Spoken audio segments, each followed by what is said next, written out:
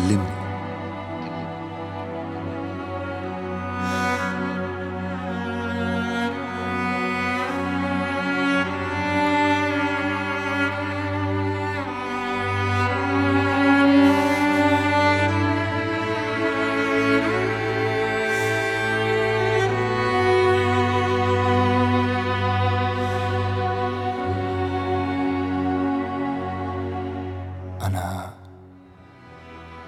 أنا في حالة ميؤوس منها أكتر من اللزوم.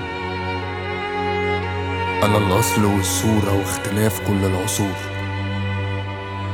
وبرغم من كده جاهل أنا بكل العلوم. الحقيقة المرة في تاريخي تشوه بالزور، اختلاف الدين رغم بقاء الإله الواحد.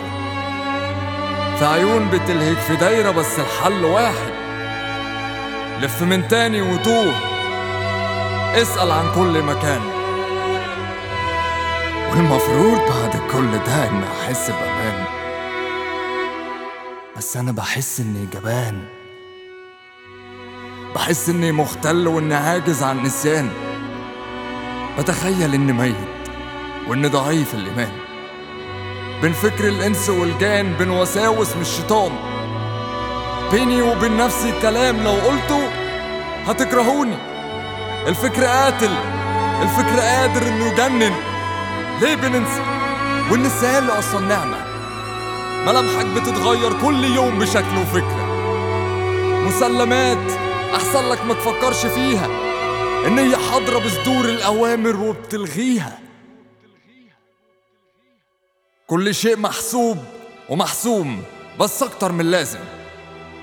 كله جايز يبقى زايف، كله بيقضي ساعات تحكمات وفروض وولاء طاعة ومبادئ. مين اللي خايف ومن مين أصلا بيخاف؟